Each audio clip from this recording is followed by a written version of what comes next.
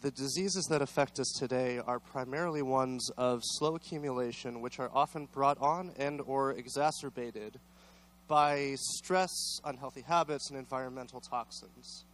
Thus, what we do and what we experience on a daily basis has both short-term and long-term impacts on our physical and mental well-being, and ultimately really lifespan. In fact, it's the job of the brain and the body to adapt to environmental impacts and environmental inputs. Further, humans both shape and are shaped by the environment. So given this relationship, it's conceivable that we can design deliberately the built environment to both induce and habituate specific behaviors and specific physical functions in order to mitigate various degenerative diseases. In fact, the way in which we habituate behaviors and the way in which we habituate physical functions is through repetition.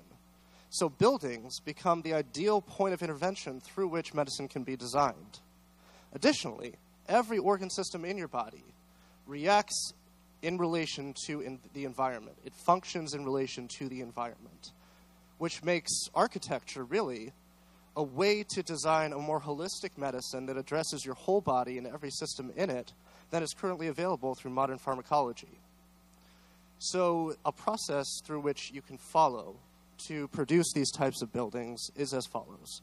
You first start off through case studies and clinical trials, researching materials whose physical properties can affect the underlying systems and organ systems that produce symptomatologies and various diseases.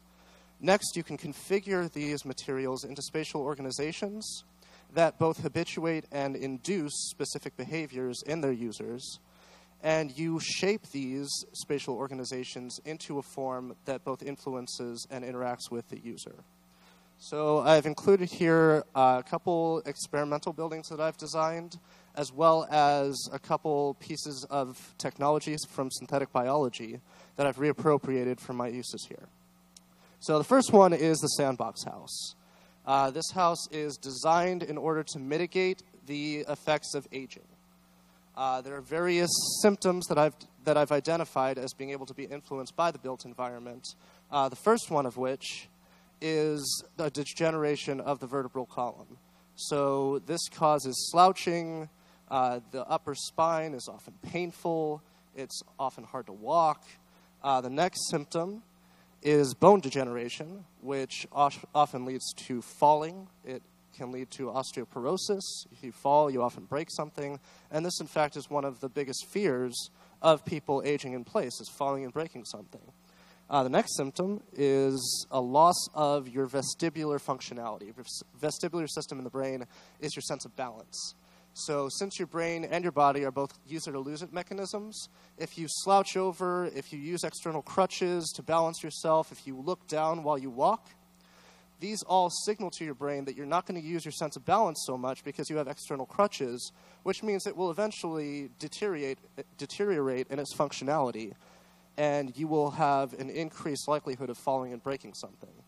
And the last symptom is sleeplessness.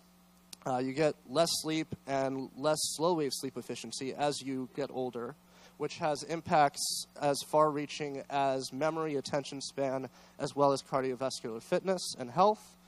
And finally, that leads to longer, wider, thicker, and stiffer veins, cardiovascular arteries, that often get built up and can lead to heart attack. So the first materiological response that I have come up with here, one more, there you go, is to replace the floor with fine-grained sand.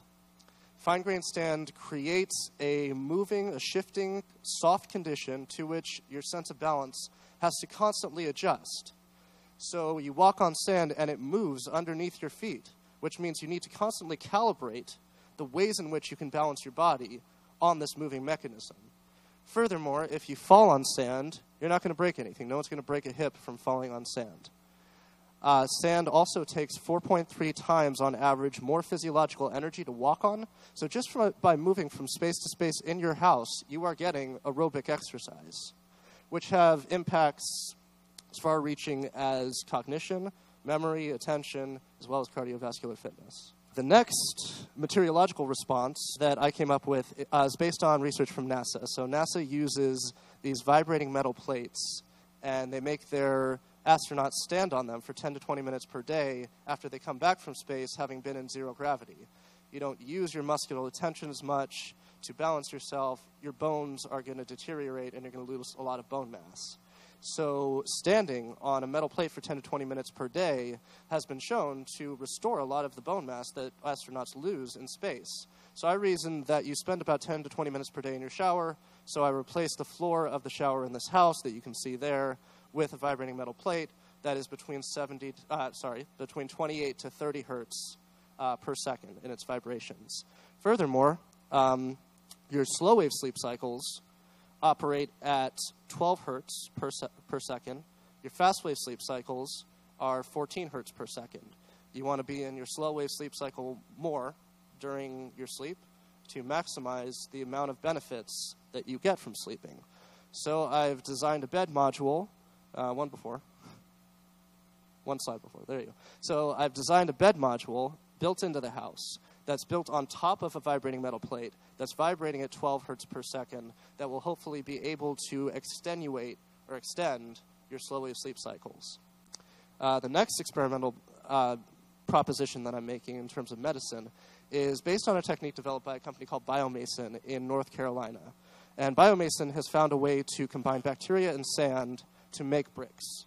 They propose this as a sustainable initiative because you're not taking natural resources out of the earth. You're creating your own. Sand is replenishable, and this will change the building industry, really. I propose, however, utilizing a byproduct of bacteria that's derived from the cell walls of gram-negative bacteria called lipopolysaccharides. And this type of product, bacterial product, is found in farm populations, primarily where the animals are. And they've done studies now that show that children exposed to these bacterial products are many times less likely to develop hay fever, asthma, and sensitivity to allergies.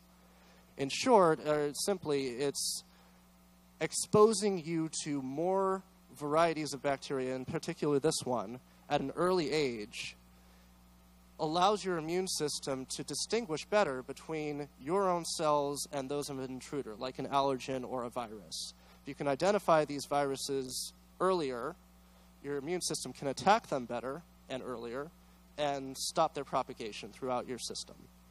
So I propose replacing the bacteria that they're currently using in the Biomason bricks with these endotoxins, these lipopolysaccharide bacteria that produce these lipopolysaccharides, making a baby room out of that, because you're in a baby room from about the time you're born until you're 5 years old, which is the ideal amount of time to be exposed to these bacteria for long-term effects, and using these bricks to construct the material of the room. So next the next building that I've designed is a cognitive remediation school to manage autistic children in the classroom and to remediate their symptoms through the functionality and materials used. So the first classroom on the lower level in the next slide, or the first symptom that I'm addressing in autistic children, is a lack of eye contact. So autistic children have an aversion to, not a disability, but an aversion to eye contact in social situations. The next symptom is unresponsiveness to verbal cues or facial information. So autistic children tend not to look at people when they're talking. They tend to face away. Autism is a spectrum, so obviously not all autistic children display these symptoms, but in particular I can affect this through the built environment. The next symptom is overstimulation, the resting heart rate of an autistic child in response to the same stimulus that a typically developing child experiences can be up to twice as much with no indication on the face or in the body. So you can have twice as high a heart rate in response to, like, air conditioning or touching. The next symptom is unresponsiveness to traditional teaching methods. So I've created a classroom that turns the teacher into an interface through which information is both disseminated and given to. Teachers stand in these glass rooms in front of a camera, and parts of their body and parts of their face are magnified and displayed on these screens to which autistic children follow and get the information from. So by decontextualizing this facial and body information and putting it onto a screen, my hypothesis is that this makes it less threatening to autistic children, it decontextualizes it, and hopefully the effect will be that they are desensitized to these visual stimuli when they're in a social situation. And hopefully this will allow them to get more information from what the teacher is saying. Additionally, point source speakers are scattered throughout the space, each of which can be modified and modulated based on what you want to train in each child, the individual needs of each child in relation to the space in which they're in the room. So if you want to train visual processing more than auditory processing, you lower the speakers so that you have to listen harder to the speakers while following along with the face. The auditory percept is not complete.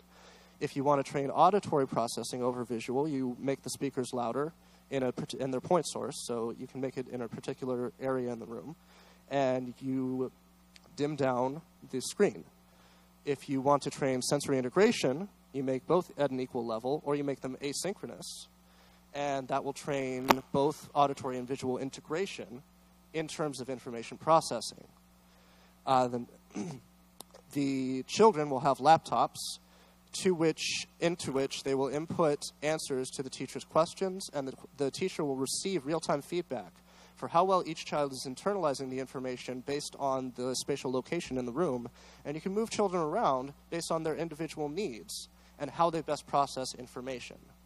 The next room that I've designed is the upper level to this school. It's an anechoic, partial anechoic classroom. So anechoic chambers are typically used to test the sound of jet engines, sound equipment to make sure that they're not too loud for humans to hear. The geometric configuration of these foam wedges in a space, when done correctly and effectively, can make the interior decibel level -9, which anecdotally is soft enough for you to be able to hear your own blood coursing through your veins. And sound can also travel up to 1 foot in these spaces in complete anechoic chambers. Making a partial anechoic chamber so that the students can hear what the teacher is saying will drown out the sound coming from other students in the room, as well as air conditioning, as well as sound coming from the outside, addressing the symptom of overstimulation in autistic children in response to environmental stimuli. So it will calm them down, it will allow them to have a safer and more relaxing environment in which to learn. And finally, in conclusion, this way of thinking tends to get a lot of attraction because it's novel, because I'm the only one doing it, it's new, it's innovative. That's not my concern. My concern is its efficacy and its usage. Innovation is generally seen as a fad in today's technological economy when things are presented to you at such a fast rate and technologies change so quickly. The new technologies that come out, the innovations that occur, are typically seen as short-term products or fads that will propagate through culture and will eventually disappear. My wish is that this is going to be seen as medicine rather than a piece of innovation, and it will spur lifestyle changes and be able to remediate a lot of the degenerative diseases that affect today's world.